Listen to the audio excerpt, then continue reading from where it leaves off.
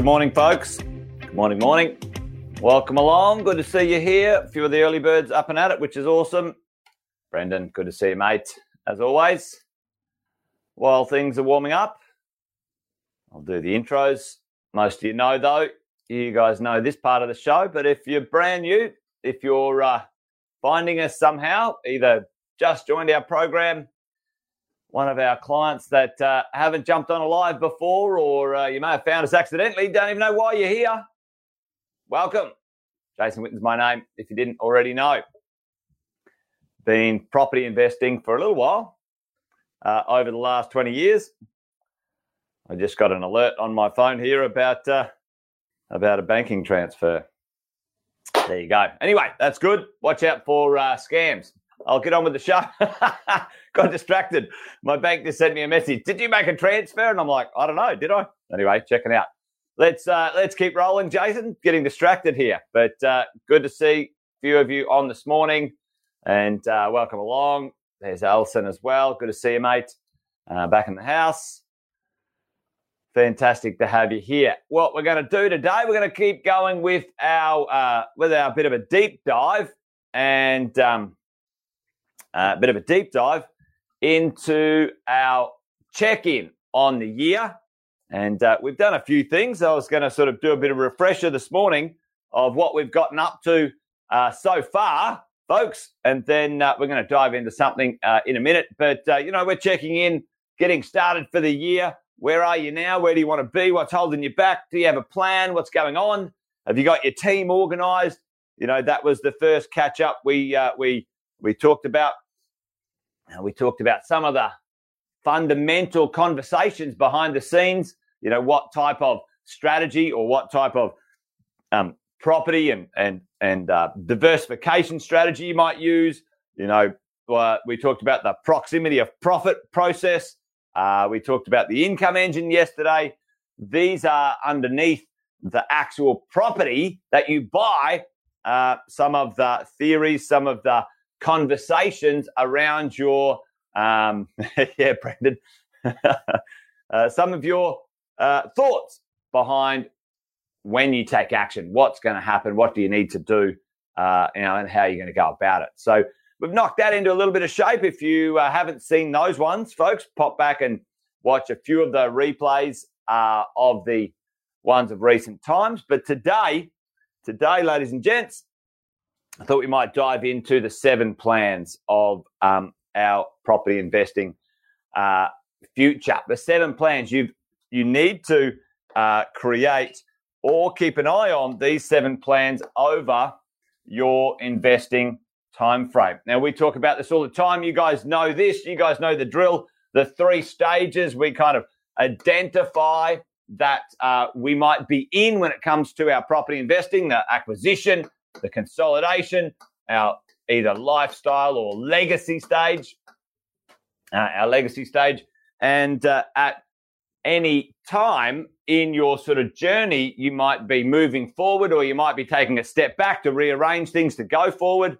And we say, or we've got a conversation about the 7 plans. So you've got the 3 stages of your investment process, the 7 plans that need to be in play at any one time, and your 6-star team who need to help you get those 7 plans done and dusted and up and out of the way. All right. So that's the conversation today. I want to sort of take you through, and we'll dive deeper into these 7 plans over the next few days. Over the next 7 days after this. So let's have a bit of a look. And now, tell me in the chat, you might know the plans, the 7 plans. Put them in the chat if you do. If you don't, I'm going to go through them and we'll have a quick conversation about them as we go along. 7 plans. Number 1, the first plan is the idea of, good morning, Catherine, your acquisition plan. Okay, your acquisition plan. Part of what we went through over the last few days is the idea of when you take action, what action are you taking? Where are you buying? What type of property will you buy? The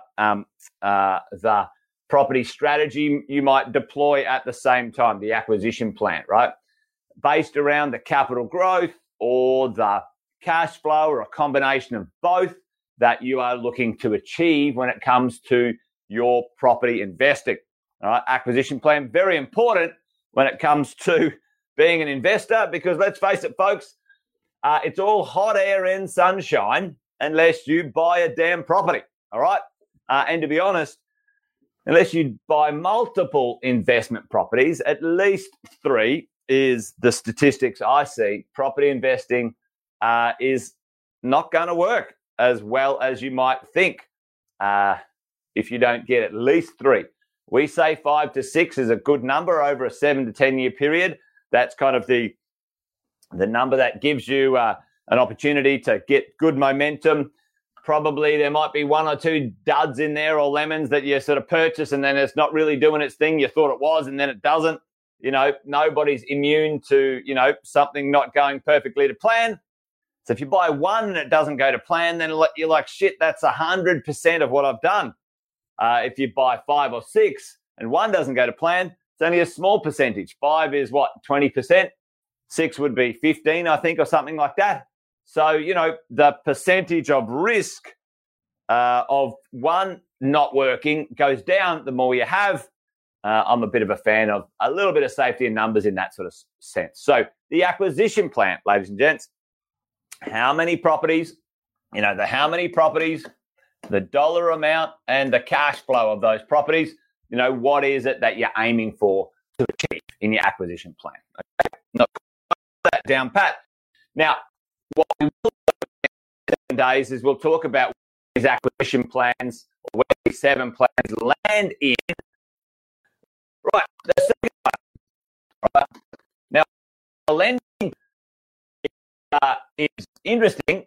It's important as well, because sometimes your lending plan is different at different stages.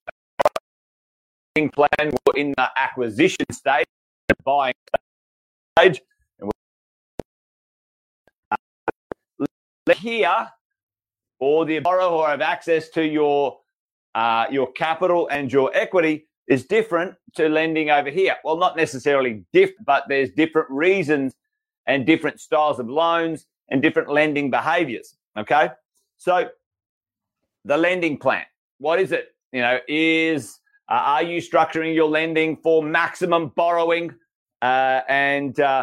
you know, you're going to put a bit of money in because it's all about the purchasing of the properties and the cash flow is not the issue? Are you structuring your lending for aggressive debt reduction because, you know, you've bought a few properties and now you need to really, you know, debt reduce that non-deductible debt? What might it be, right? You know, are you structuring your lending so it gives you the best upfront cash flow and buying and servicing, you know, interest only on every loan for 5 years at least, so you can get the borrowing going, and then you might do another 5 years and then you'll do P&I afterwards or something like that, right?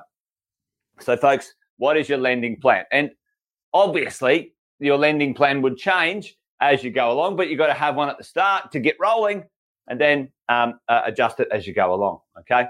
So, you know, loan to value ratios, you know, interest rates, terms, you know, how long is the loan, you know, you know, P&I or interest only, et cetera, okay? Those things are pretty important to really sort of get dialed and make sure we understand as we go along. Some the next couple of ones is property management. You know, so the person going to spend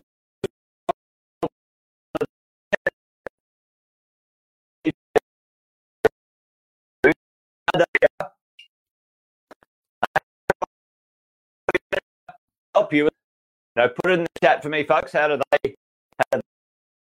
help? You know, for most investors,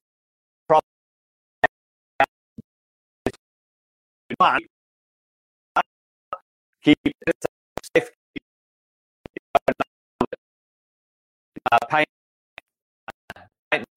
numbers for, you know, the legislation and all that. But at the end of the day, not only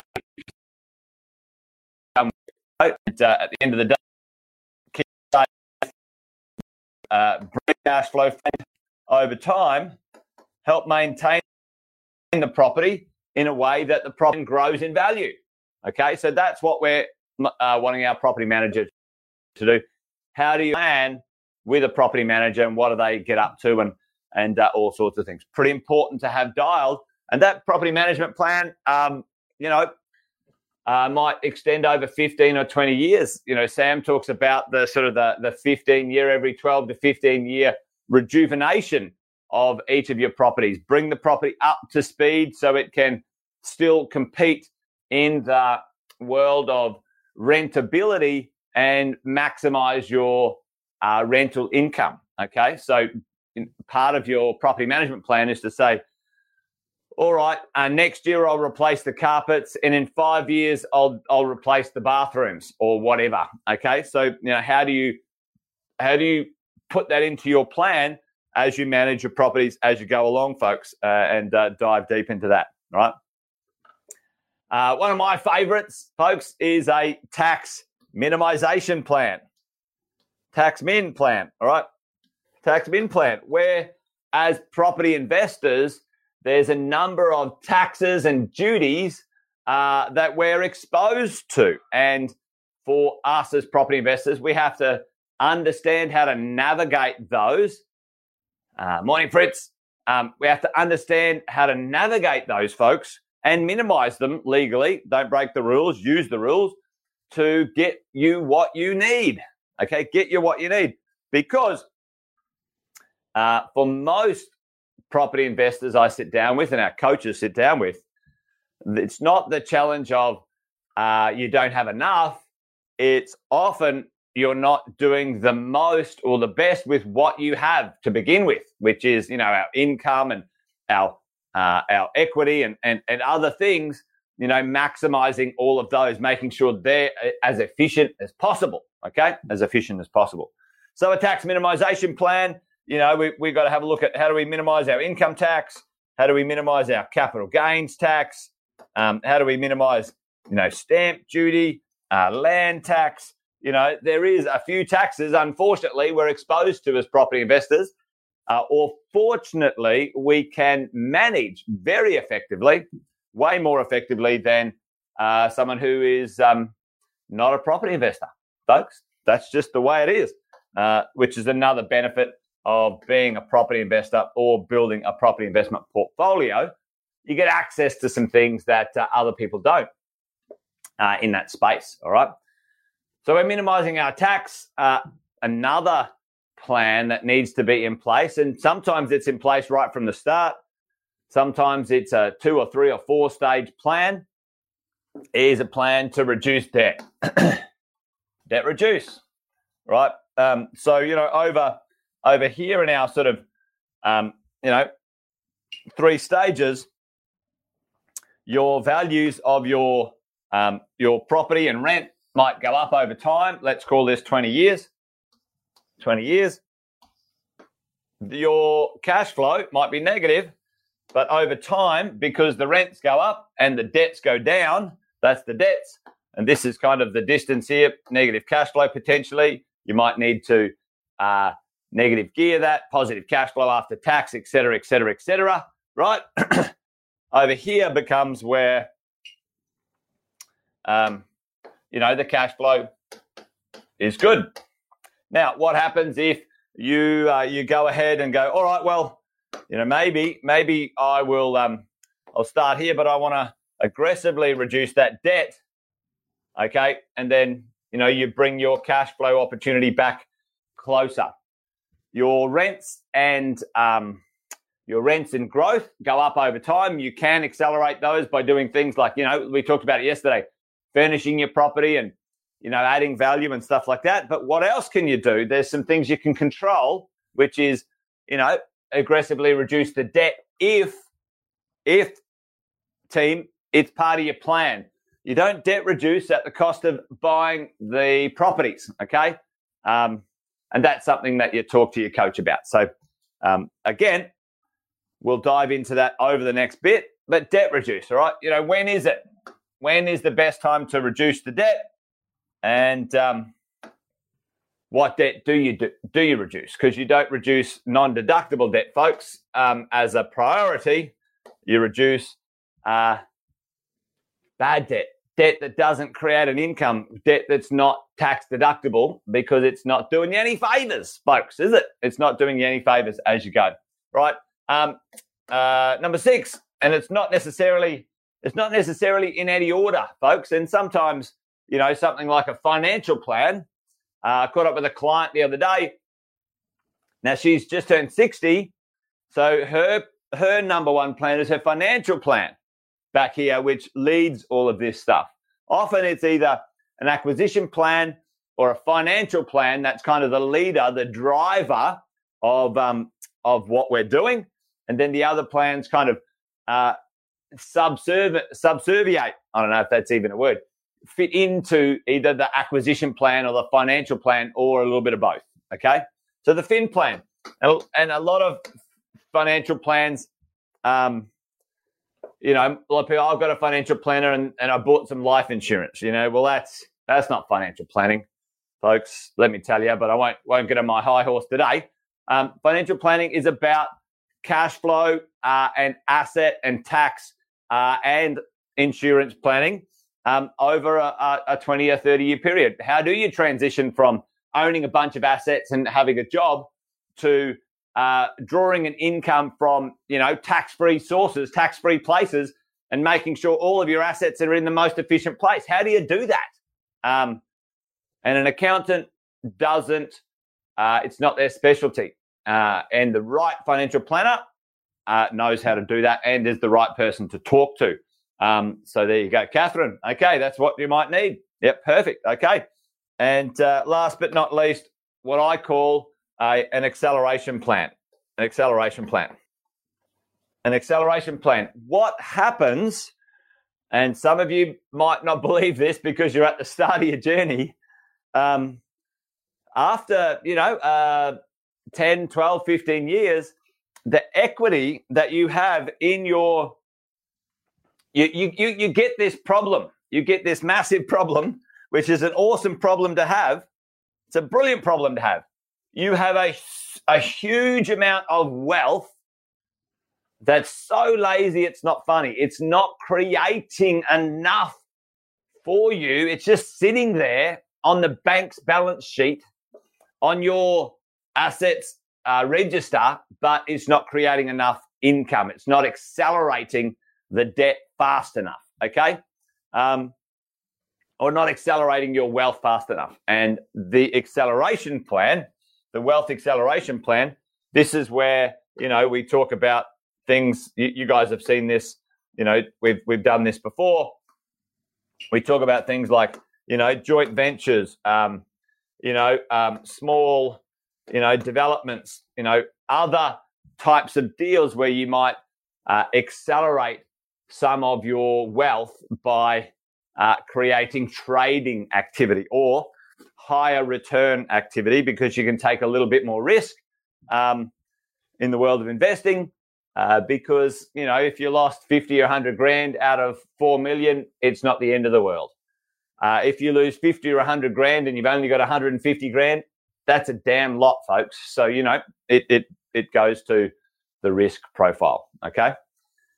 So there's the 7 plans.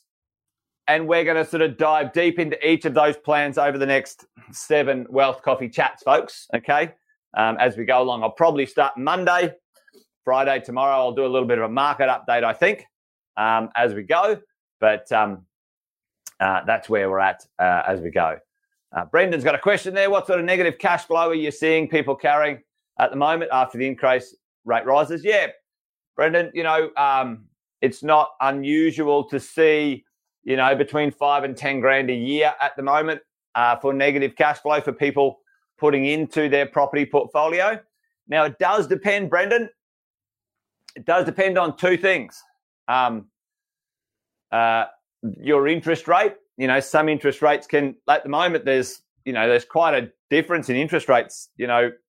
Some can be 1% less and some are 1% higher, depending on who you are and where you're borrowing from.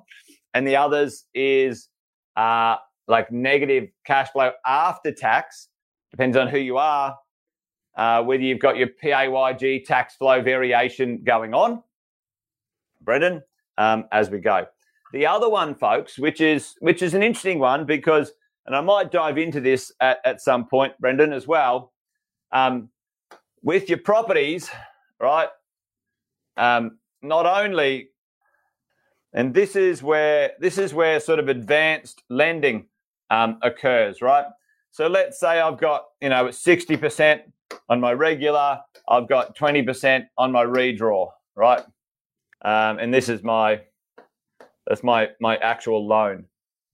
If I need to, with my cash flow, if my dollars are negative, I can take $1,000 a month out of my redraw, Brendan, and I can top up my negative cash flow by using some of my equity. So if it was $12,000 a year for this year, and because you want to navigate the ability for, navigate the interest rates, and by, mid 25, those interest rates go down 1% and the rents go up, and you'll be back at, neutral or positive cash flow.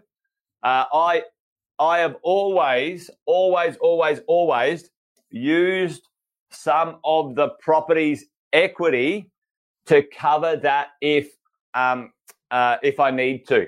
Okay, so this is kind of advanced cash flow and cash management when it comes to your portfolio. The property can pay for itself, and it just depends on where you're at, Brendan. 80% lending, you probably won't have access to redraw to do that. 70, 60, 50% lending plus a redraw facility is where you start to sort of get, that going. So reach out to your coaches. Looks like a few of you need to reach out to your coach as you go. Yeah, short-term rental for your principal place of residence for sure. Remember, you've got 6 years to, rent your principal place of residence out. Capital gains tax free as well. So remember that. And either move back in or sell it later on. So that's a make sure you chat to your coach about the strategy, but there's some great stuff in there as you go. Yeah, Alison, the car can impact your servicing for sure. So have a little chat to your coach and your finance broker and your plans. Sometimes I've said to people, get your next property under your belt and then buy the car, because after that, the property doesn't affect the car purchase, but the car purchase affects the property purchase. Yeah. They'll sell a car to anyone. Well, they'll finance a car to anyone anyway. There you go. All right, team. I think we've gone over a little bit today, but listen, over the next 7 days, we'll do the 7 plans. We'll dive in, and really sort of reset and get ourselves sorted for where we might be at. All right, thanks for joining me. I know the old internet was playing up a little bit today, so hopefully it didn't affect it too much, folks. But great to have you here, and join me tomorrow for another one. We'll do it again. 8:10. See you then, folks. Bye-bye.